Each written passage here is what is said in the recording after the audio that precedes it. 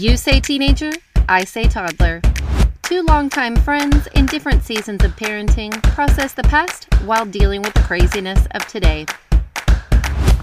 Enjoy!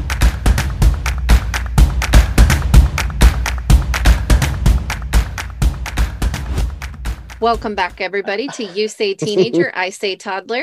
Teenager, toddler, teenager, toddler. Hey, everybody. Kurt is like on a new level of excited right now, and so am I. And that's because we have a third person in our call with us today. We're super, super excited to talk to you guys about. Karen Amos is coming to us from the other side of the pond. No, hi everybody. Hi Leanne. Hi Kurt. Hi everybody out there. Yes, I'm in Yorkshire in England. Okay. Love it. I realized that it's really immature of me to even point this out, but man, you guys have the coolest accents. It's just so much fun. I'm sure you guys get this all the time, but it's just so much fun listening to the cadence of the way y'all speak. And so if for no other reason, I'm just the way y'all speak. Karen, the way y'all speak is really fixing to make me happy. I've got a very northern accent, so yes. Okay, well, we might have to just clarify a thing Scottish or two. at first. Oh, really? Spanish. I thought you were maybe Scottish. Oh, right, yes. Maybe I'm far off. I have some friends I'm in business with over in Scotland, and I'm trying to learn the difference. I'm trying to learn the differences. Yeah. Is that where you're originally from? North of England, so we're nearer to Scotland than London. Oh, okay. Oh, okay. Well, Karen was introduced to us by an acquaintance from like a podcast group that we're a part of. And the way this all came about is we kept coming up with this term on our podcast. We'd be talking about parenting, and then that term toxic positivity would come up. Dun. Dun, dun. And it's such a buzzword right now. And we were both kind of agreed that we're like, I'm not really sure I know what toxic positivity is. And apparently, if I don't figure this out, I'm going to screw up my child for the rest of his life. So maybe we should get some help on here to unpack this whole toxic positivity thing that seems to be happening all around the globe. I'd say in our country, but I think you're right. I think it's just about everywhere. Everywhere right now. So, things would happen with Kurt. He was telling me a little story just this morning. Yeah, like I want to keep myself in check. I'm accused almost daily by my 17-year-old. I feel like it's her go-to though, for when she doesn't want to hear what I have to say, about being positively toxic or toxic positivity. Yeah. So I can't wait. I'm excited to hear what the expert has to say. Okay, I'm not sure I've got everything that everybody wants to hear, but I'll try and give you my reality on this. How does that sound? That sounds good. Brilliant. Now, before you do, though, tell everybody what you do for a living and how, why it was that we were brought to you in the first place. Okay, well, that mutual acquaintance. So I own a company called Brightbird Coaching and Training. I work as a coach and trainer, but mainly with businesses, organisations, schools, and I work on helping the people part of organisations, if you like, so productivity, and if I'm being flippant, I work to help stop teams at work killing each other. Yeah, that's probably all it is at some point, haven't we? There we go. Anyway, I work on the people part, so communication skills, how we manage difficult conversations, how we build great leaders. But obviously, I'm just interested in people in general. So our mutual acquaintance is somebody that I know through a business network that I'm in. Okay. And do you see this term come up a lot? Particularly for some strange reason, this last 12 months, would you believe? Now, what's happened this last 12 months? I don't know. I've been kind of bored. Nothing new for me. Yeah. Everything's perfect. Everything's perfect in my life. So because of that, it's been cropping up a lot. Because I think there was this thing that obviously this horrible, catastrophic thing happened. 12 months ago, and the whole world went to hell in a handcart. And lots of people started saying, well, and kind of trying to counteract all the horribleness of the situation, if horribleness is a word. Mm-hmm. And I get that, because that's very much where I come from. I'm a naturally sort of positive person, I guess. Yeah, hold on, Kirk. This might not go. He's already doing a happy dance. Okay. I'm already doing the happy dance. Yeah. I won't do my dance yet. Yeah. So what we got lots of, and I think this is why it's kind of come to the fore, because we've got lots of people doing, just think positive, it'll all be okay, and we'll all be okay. And I get that, and I don't disagree to some extent. But I think the problem is actually it hasn't all been okay. Mm-hmm. And for some people, actually, what's happened has been catastrophic. Mm-hmm. They've been extremely ill, and many people have died. Mm-hmm. Many people have got lasting impacts. Businesses have gone to the wall. People's lifestyles have suffered. There's so many negative things about it. So here's the difficulty, isn't there? That do we go, oh, everything's positive and we'll just concentrate on those things? Or do we say, well, actually, look at how horrible things are, and there's this awful world, and does that really help us either? Now, the thing is with toxic positivity, what it is the belief and the pressure that people have to be happy and positive at all times. But the problem is with it, that it kind of invalidates our normal human responses. Mm-hmm. If I've suffered a tragic event, it is actually healthy for me to feel sad, angry, negative about it. That's perfectly normal. It's a normal and really healthy human response. Where it becomes toxic positivity are all those people that go, no, just look on the positive side. If I was a person who just lost my business, where I'd invested all my money and all my time, mm-hmm. Do you know right now, I don't feel that positive, and that's okay. But I think that when we'd briefly spoken about this earlier, Leanne, the issue is, when does that normal human response, I think your term was wallowing, wasn't it? Right. When does it become wallowing? And that becomes a bad thing itself. Right. Yeah. So does that make sense about the toxic positivity? Right. Is what it's actually doing is saying your negative response isn't okay. We're going to push that on one side, pretend it hasn't happened. Right. And that can be harmful to people. So it sounds like it's really about finding the boundary in there.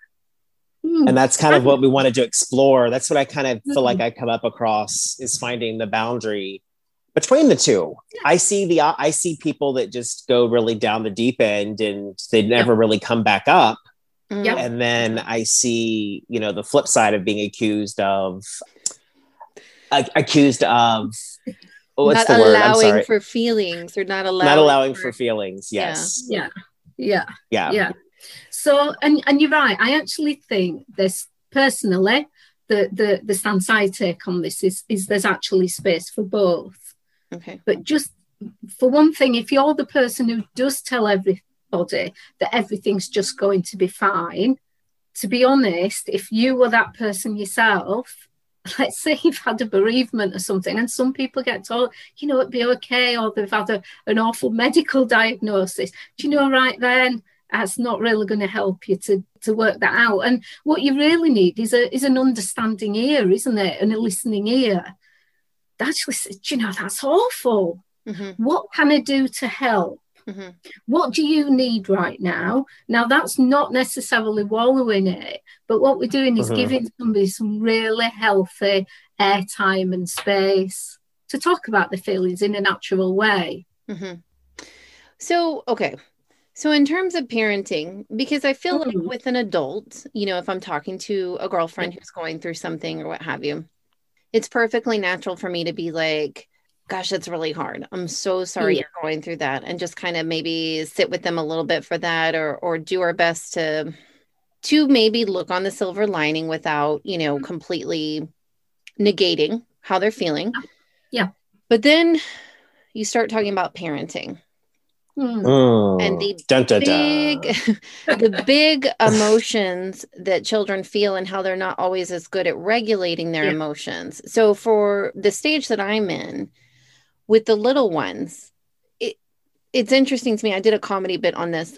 Like literally the minute your child comes out of you, everybody's just running around doing everything they can to make this child stop crying. Yes. And your entire early existence with your children, and just in general, I think it just keeps going on. It's like your whole stop crying. It's okay. What do you need from me? What do you need? Are you hungry? Do you need a nap? What are we going to do? Stop crying. Stop crying. Stop feeling all these big feelings, because it makes us so uncomfortable. And I have to assume that's part of our, our DNA. We have to respond to their discomfort.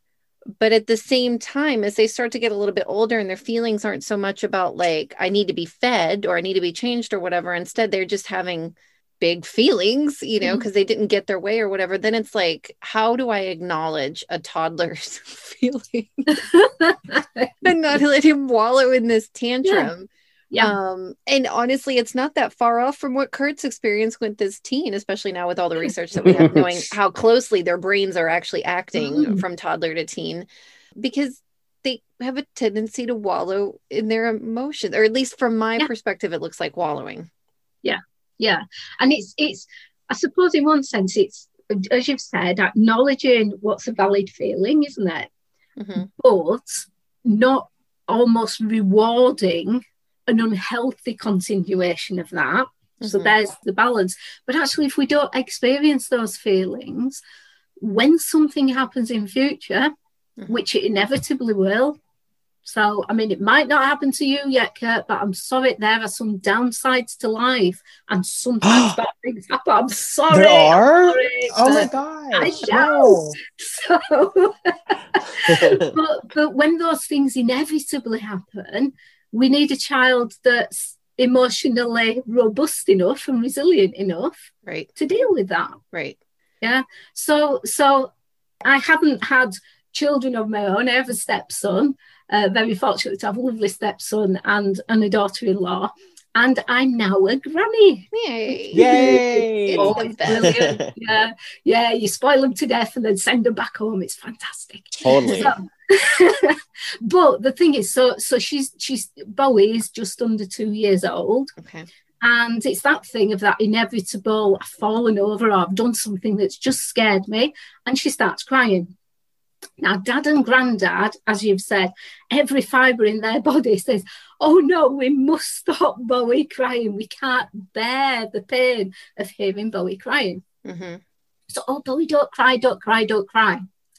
But I think Mum has got an amazing approach to this, because what she does is she acknowledges whatever's happened to her, because it's valid. So, oh, Bowie, did that scare you? Did you hurt yourself? Would you like a hug? Okay, here we go. Here's a hug. But what we're not going is hug goes on for hours and hours and hours and hours. But it's like, do you feel better now? Is that feeling better? What do you need? But actually, as they are at that age, usually quite quickly, is what shall we do now? Oh, look, there's the stuffed dog. Yeah. Shall we go get Doug? Oh, yeah, there we go. And she's happy again. She's forgot about it, but she's acknowledged those feelings. Yeah. And I think that's the balance, really. We're not saying you can't feel like that. It's really a bad mom right now. That makes sense listening to it. Absolutely. Well, and then so I don't know why it feels so natural for us to automatically say, don't cry. It's okay. Don't cry. It's okay. But instead, she's asking her questions. Did that scare you? And that's super helpful to just ask a question to start with. And then like, what do you need? And I know, I think I just did this too. Now I'm thinking like, I'm going to what's the word? Course correct. My son today, whenever I was putting him down, he's really funny sometimes about what he'll say. I'm scared. So like all of a sudden he decided he was scared to come over and let me finish brushing his teeth before his nap. And so my response is always, you don't need to be scared. There's no need to be scared. There's no need to be scared, instead of just asking him, what's scary? Yeah. What's scary? Or, what's scary today that wasn't scary yesterday? Anyways, okay. I'm sorry. I'm getting all excited because I'm like questions and trying to think it through the questions that I need to start asking him. How does that translate to you, Kurt? Well, like in our situation, my daughter Babs, she'll be really upset about something. She battles, with depression and teen angst, and it's been magnified this past year. Yeah. Let's say there's a situation going on and she's just really devastated. And I know this, I'm calling myself this. I'm like the fixer. I want to fix everything. Yeah. Yeah. And I know it's a male, I hate to say this, but it seems to be a male characteristic across the board. We just want to fix things. We don't want to hear about sadness. We don't want to, like you were mentioning about your husband and your son-in-law. And also I'm known to be a very positive person myself. It's just, I'm a cup half full outlook. Yeah. Well, when something's going on and she's really upset, I'm really examining myself because, it makes me so uncomfortable, her feelings. And of course, I love her and I want her to feel better. So sometimes when she's really low, I'm like, okay, can we just find one positive thing today? Just one thing that we could focus on and it could grow. Well, she gets upset with me. Or if I suggest, hey, could we make a gratitude list? Can we just find something? And, she'll accuse me of being, a toxic positivity, and so on. And I'm really trying to be like, listen, I hear you. This is bad. And I can see how that'd make you feel. But my thing is how long there's really no end. She can just wallow, it becomes wallowy. Yeah. Again, it goes to my boundary, the boundary issue. Yeah. Where's the boundary and what verbiage can you use with her? Yeah, especially a teen. Like, what do you? And you said you work with teens in the workplace? No. I work with adults in the workplace, but obviously of many ages. I am of an age now, so I work right across the age spectrum. But the thing is, for me, it's about if we take a coaching approach to these kind of things. So, back to those questions that we talked about, Leanne. It's about asking smart questions because the premise of coaching is we don't solve the problem for somebody, we help them solve it for themselves. Okay. Because you think about it, you've got a problem or you're in a bad place. What's the worst thing that your best friend says to you with all the best intentions? You know what you need to do? Yeah. Mentally, you just fold your hands, don't you? That's what you do. Even if they're right, in fact, if they're right, it makes it even worse sometimes because they're right, but you just don't want to be told it in that way. Right. So even if they're right, you go, no, it's not that. Mm-hmm. Whereas if you're to say to somebody, so back to that thing, I hear you, what you're saying is, so they know you've understand them. So using terms like, so what you're saying is, now, you haven't invalidated somebody's feelings there. Okay. What you've done is you've validated that I can hear what you're saying. This is what you're saying. I understand you. You can't go wrong with that one. Okay. Because if you've got it wrong, they tell you. Okay. And they put you right and they correct you. Mm-hmm. So things like what I'm hearing is, what you're saying is. Yeah. I like that. Yeah. Yeah. Yeah. So we've validated that. But then what we're looking at is asking some smart questions. Okay. What would help right now? If you could have anything, what would it be? Or what's the most important thing for you right now? Now, you got to be careful of that with the toddler. That was what I was just about to say the last time. I would like a massive 20-foot teddy. Yeah.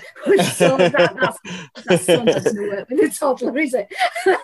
But can you see, it's like, so certainly for a teenager, well, if there was just one little thing that was better or one little thing that you could do, but they're working it out for themselves and not getting fixed. And we all do it because we're nice people at heart. Most people, we want to help make things better for people. We come from a good place with it, don't we? Right. I agree. Yes. First, you're mirroring back to them. What I hear what you're saying. But this is what I hear you saying. And then start asking smart questions. Yeah. Kurt has asked that question before with some comical results that didn't work out so well for him. What can I do for you right now? And then a request was made that was not a reasonable request for him in the middle of a work day. Yes. Are there any other questions besides what can I do? I mean, So it's not about you, really. That's the thing. And that's the problem with the toxic positivity, because it's coming from you. It's not their thing. It's your Okay. So and the thing is as well, and I get what you're saying, Kurt, because I mean, certainly teenagers, I recall back, yes, I was one, and I don't think I was a very pleasant one. And sometimes they do just feel as they do, but it's that thing about empowerment, but in its positive ways. What control can you take? What would be better for you? What would make it okay? How do you want things to be? Okay. I really like that, instead of, because I tend to make that mistake, like, what can I do? Mm-hmm. And then that really opens up the unreasonable request. But it's like, what's one little thing you could do? What could you do? Oh. What would make you feel better? Am I following that? Yep. Correctly? Okay. Absolutely. So can you see it's not coming from your point of reference? Mm-hmm. You've reflected back to her. She knows that you've understood. And like I said, again, she'll tell you if you haven't, but you say, well, help me get it right then. What is it? I mean, okay, you might end up in, I don't know. These things happen. But is okay, well, how would you like it to be? What would you like? What one thing? If you just did one thing that changed something, what would it be? But questions like, and I know, I saw the fear in your face there, Leanne, of like, what if you could have anything you wanted? Right. So we do use the experiment as in, not as if I'm going to give you it, but what it does sometimes is it lifts us out of our stuckness, because we sort of get this tunnel vision, don't we, that says, well, I can never have those things. But actually, sometimes there is a lot more possible than we believe it is. Okay.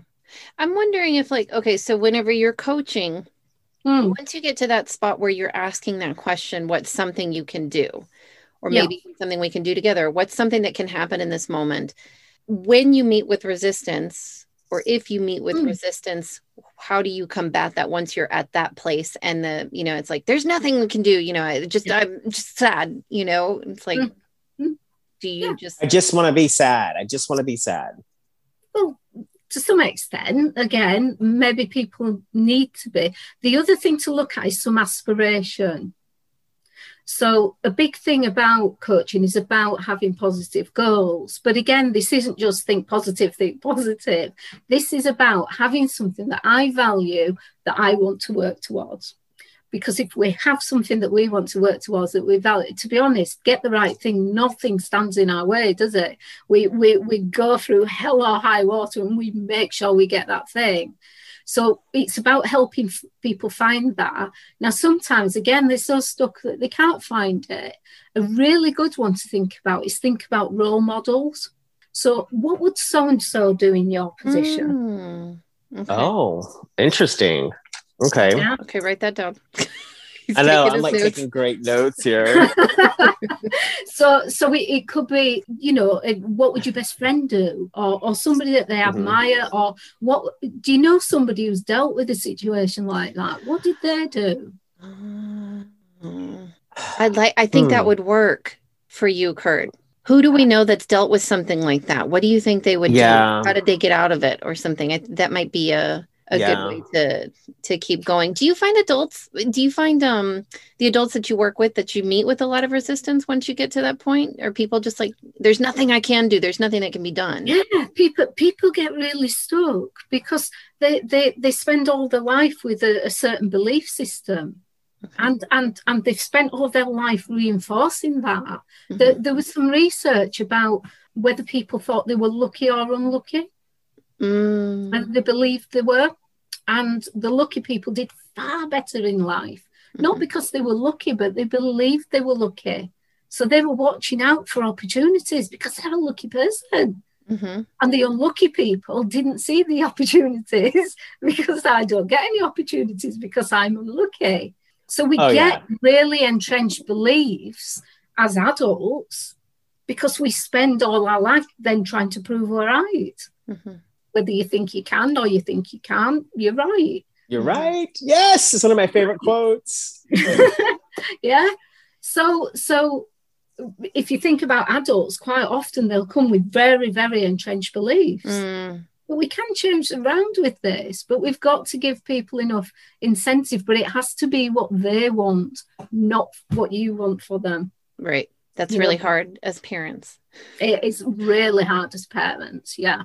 Yeah. And especially, and again, back to teenagers, they don't always make the life choices you would like them to make. Right. Yes. Yeah. But again, is getting them to work out what's important for themselves. Mm-hmm. Do once you get to that place, is your response to a resistant adult to like kind of start digging deeper into their thought pattern, like essentially like, I guess, cognitive therapy?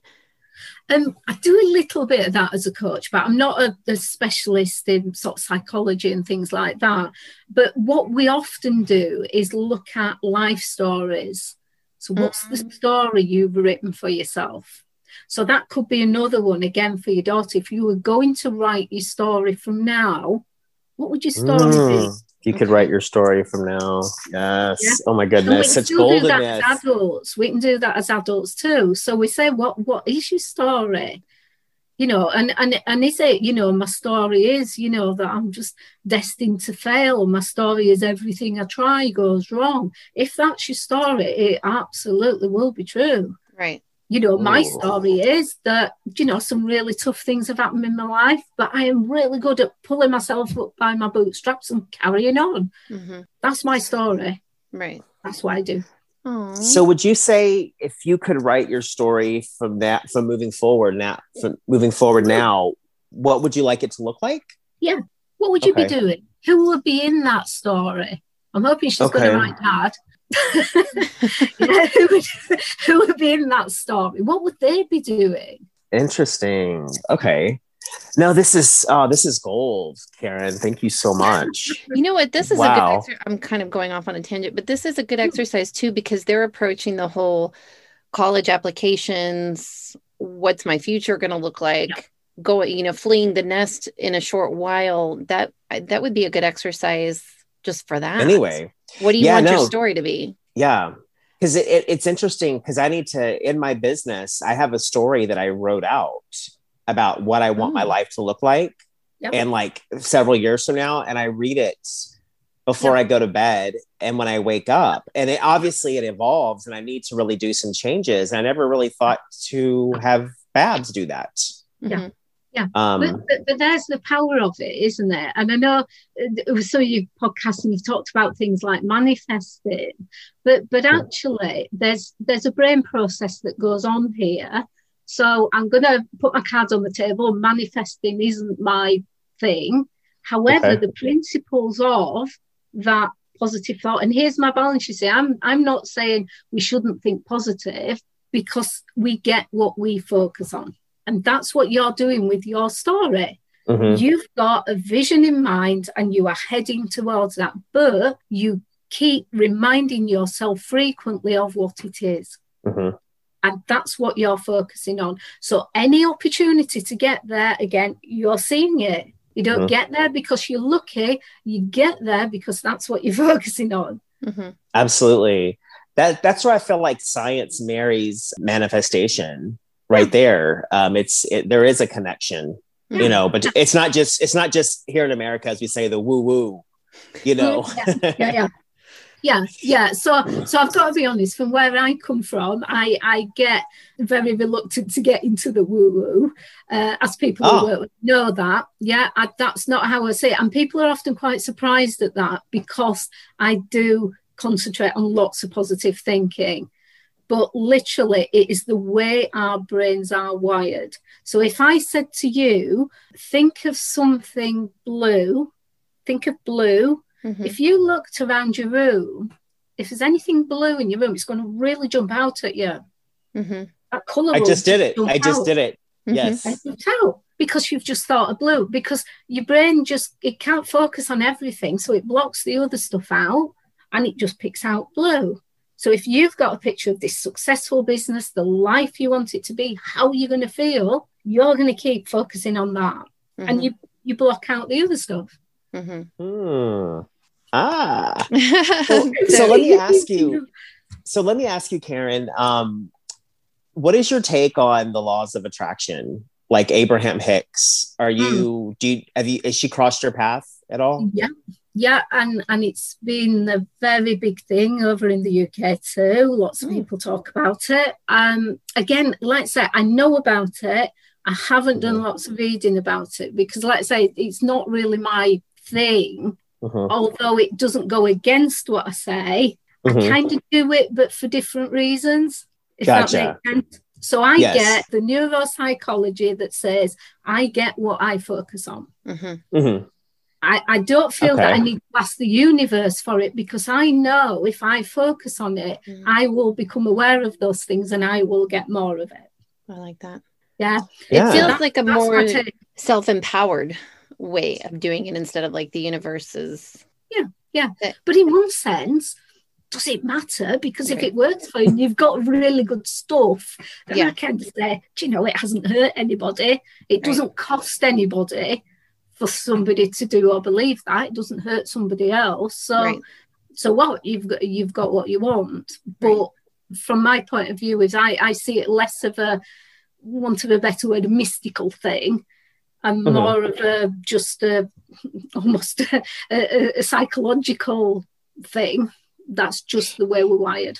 So it's really, I look at it as it goes back to whether you want to believe it's prayer, manifestation, positive thought. You're all headed in the same direction. It's just how it plays out for you.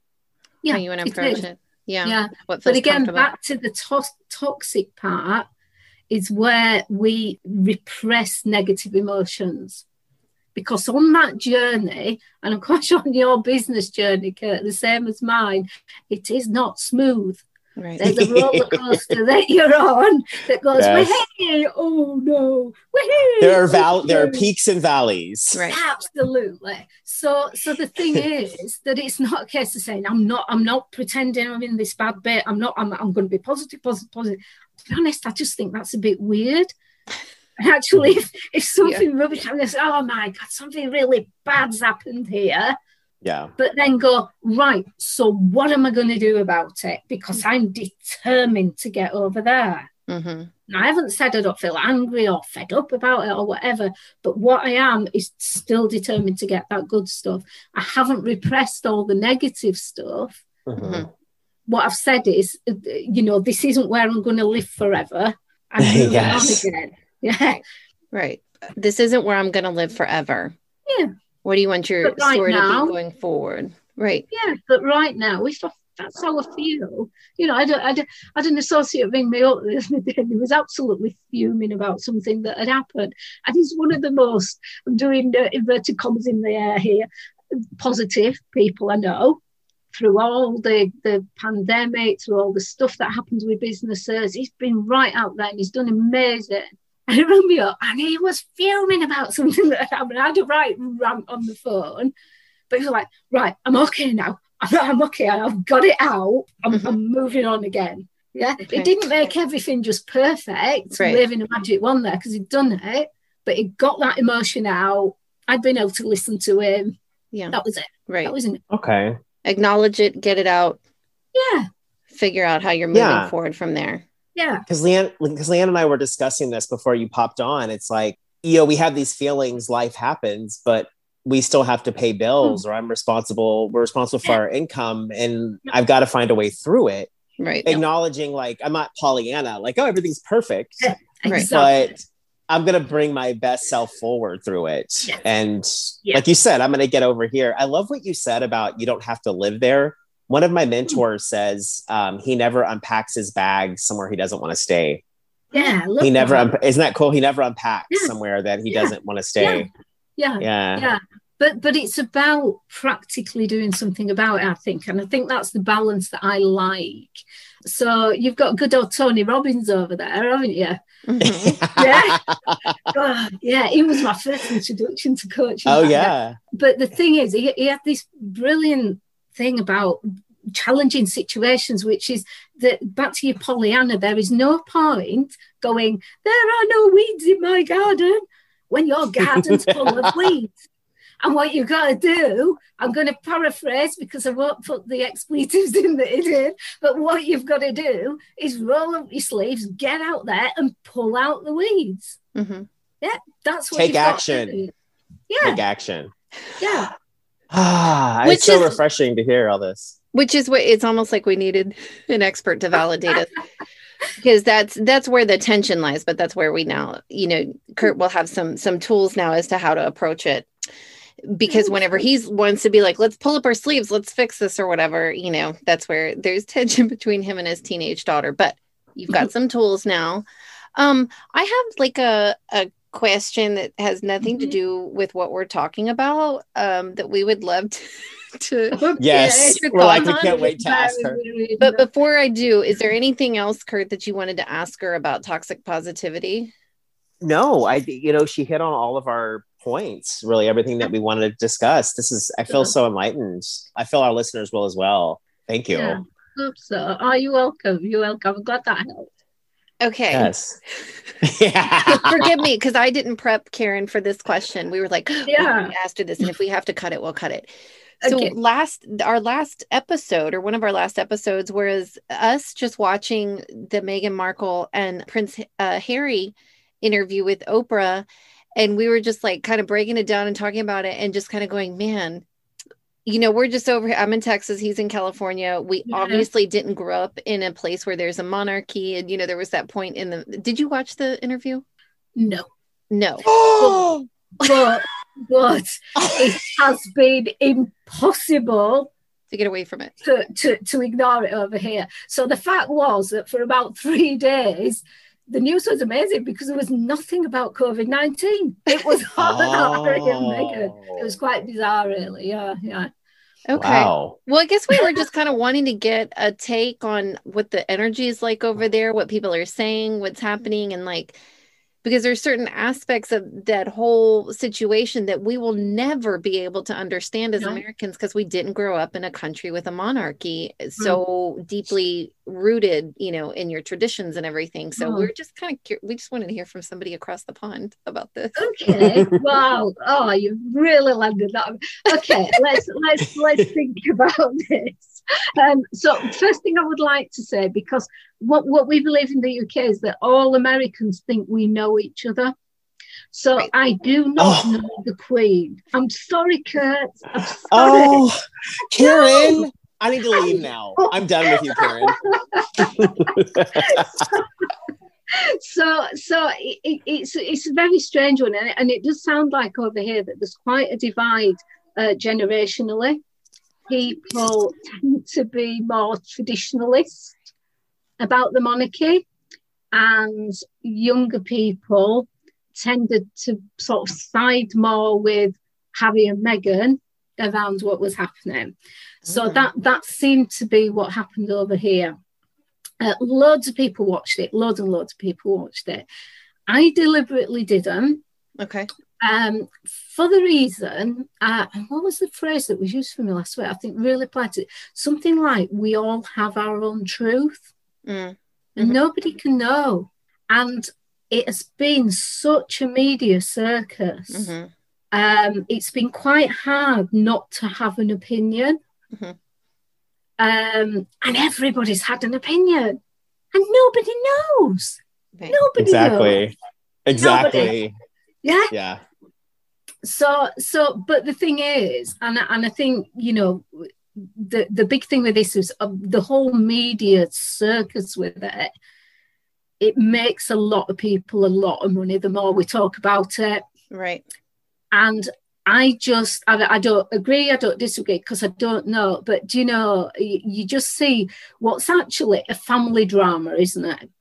That happens in every family at some point to some extent. It just happens to have happened in this one. So it's a massive deal. Right. But actually, it's the same family drama that plays out all over, that somebody's kids or somebody's grandkids don't do what they want to do in the way they want to do it. Right. So, but opinions being really polarised, and we've had people walking off television. Oh, well, Piers Morgan. Wow. Morgan, who walked off television in a huff and resigned, and and all the rest of it. And it's just been bonkers. Yeah. But all I see, and I'll be honest, from a really humanistic point of view, there's two young people there with a young family, and it's just potentially just such a huge car crash for everybody. It's really hard to see how anybody comes out of this as any kind of winner, right, without being a loser in some way or another out of it. You know, but apart from the media getting loads out of it, because it writes good copy, isn't it? And yeah, you know, but yeah, there's been some very, very polarized opinions over here. Yeah. So it seems like what you were saying was that it's kind of like the younger generation really seems to empathize with or understand Meghan and Harry's position, and the older generation really kind of are more traditionalist, I suppose. Maybe I don't want to say against, but just kind of like, you know, maybe don't agree with their actions or how they're going about their lives. Yeah.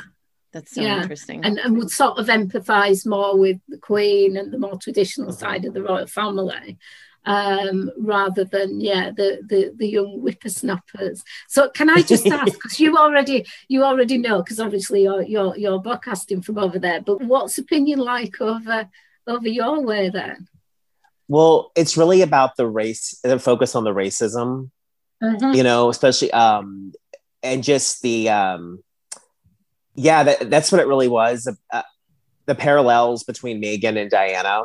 And just like you said, the old monarchy, the old tradition versus reality, as you could say. And you know, with Meghan wanting to go, you know, what she says that she wanted to go for help when she wanted to kill herself, and she was denied. It's just about it being a toxic environment. Right. But really the racism plays that part is what's really the center of it. The mental health, the racism piece, and then like the old way versus the new way kind of thing. And then I think people are just like, I think just in general, everybody's fascinated with all of it. But, you know, everybody, you know, Americans are just like, yes, Oprah, we love you, Oprah. Oh, yes. Oprah can do no wrong. Yeah.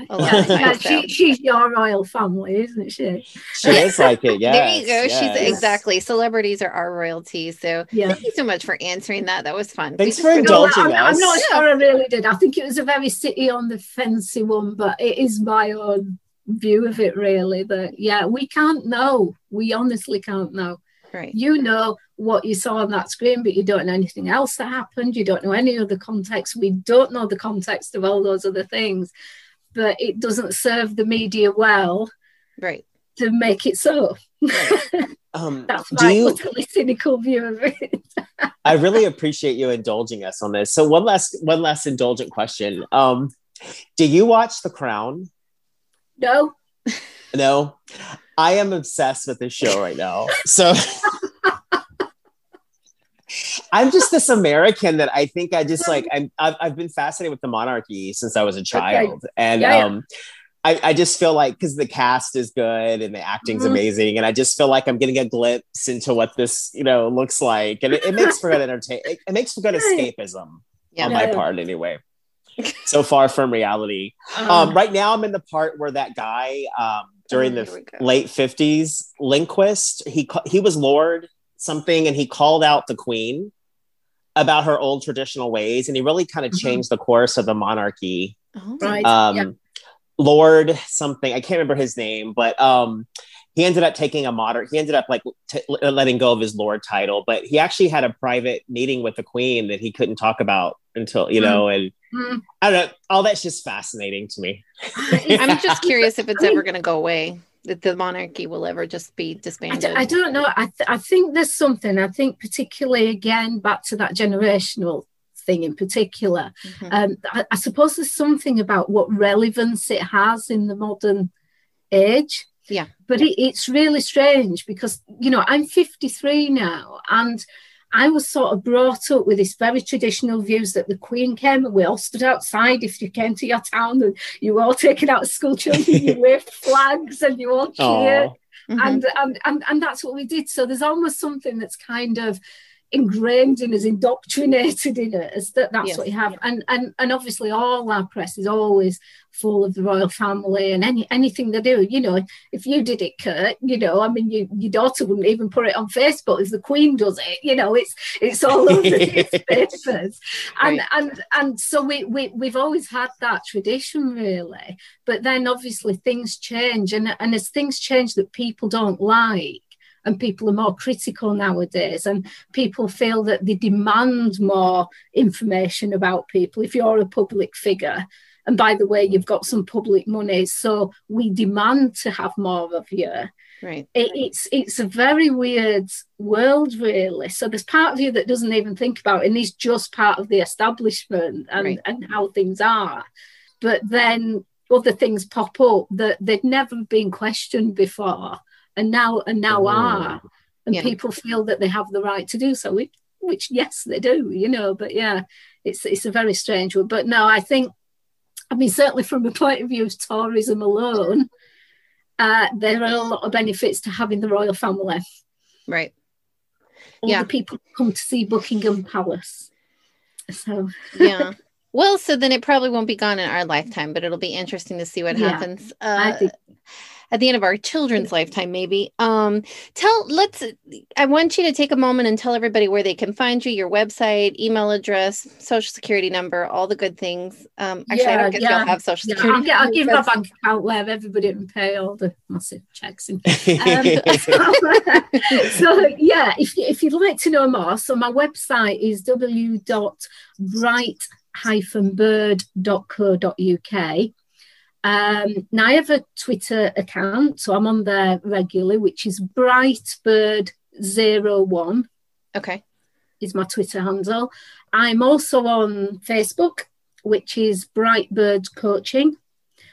So again, I regularly post things on well-being, on things like behaviour, on things like getting your goals and getting the best out of life in general and work and things. So yeah, people can give me a follow on there. That's great. And you find on my website, I do training on things like well-being, all online. So literally you could access that from anywhere in the world. So yeah, everything from well-being programs to how to manage difficult conversations and how to coach people, Kurt. How to ask coaching questions. Yes. Yeah, no, that's good for your business too. Super helpful. Are you on Instagram? I am actually. I think I'm Brightbird Coaching on Instagram as well. I think I've followed you guys on Instagram, so I'm really disappointed if you haven't followed me straight back, actually. Oh, we're going to get on there. Okay, so www.bright-bird.co.uk. That's it. It's at Brightbird01 on Twitter. Yep. And then Brightbird Coaching on Facebook. That's right. At Brightbird on Instagram. Is that what I heard? I'm rapidly checking it as well. And I'm going to put all of this in the show notes for those of you that are listening. I'm Brightbird Coaching on Instagram as well. Okay. At Brightbird Coaching wonderful. on Instagram. Okay. So since you're versed in this new world, day and age, you can work with people all over the globe, right? Mm-hmm. That's right. Yeah. So in many ways, whilst we had this horrible time with the pandemic and everything, and all my customers disappeared almost overnight 12 months ago, I went online and now I can do things like this. And I have people coming to me from all over the UK. I've had people from Europe on my courses. So yeah, it's really literally opened a new world out for me, which has been good stuff out of bad stuff, really. Yeah. Absolutely. I love this. Yes. No. And Karen, we're going to connect on all these outlets and stay in touch with you. It was wonderful sharing space with you. And thanks for, I received so much value from this. And I know that our listeners will too. Oh, that's great. That's great. No, likewise. It's been lovely to meet you. And I really enjoyed that. Oh, thanks for helping us solve world peace today, Karen. Thanks for helping us. We solve world peace with Karen. Welcome. Stay in touch. We will. All right. Good seeing you. Yeah. Bye-bye. Thank you. Bye-bye.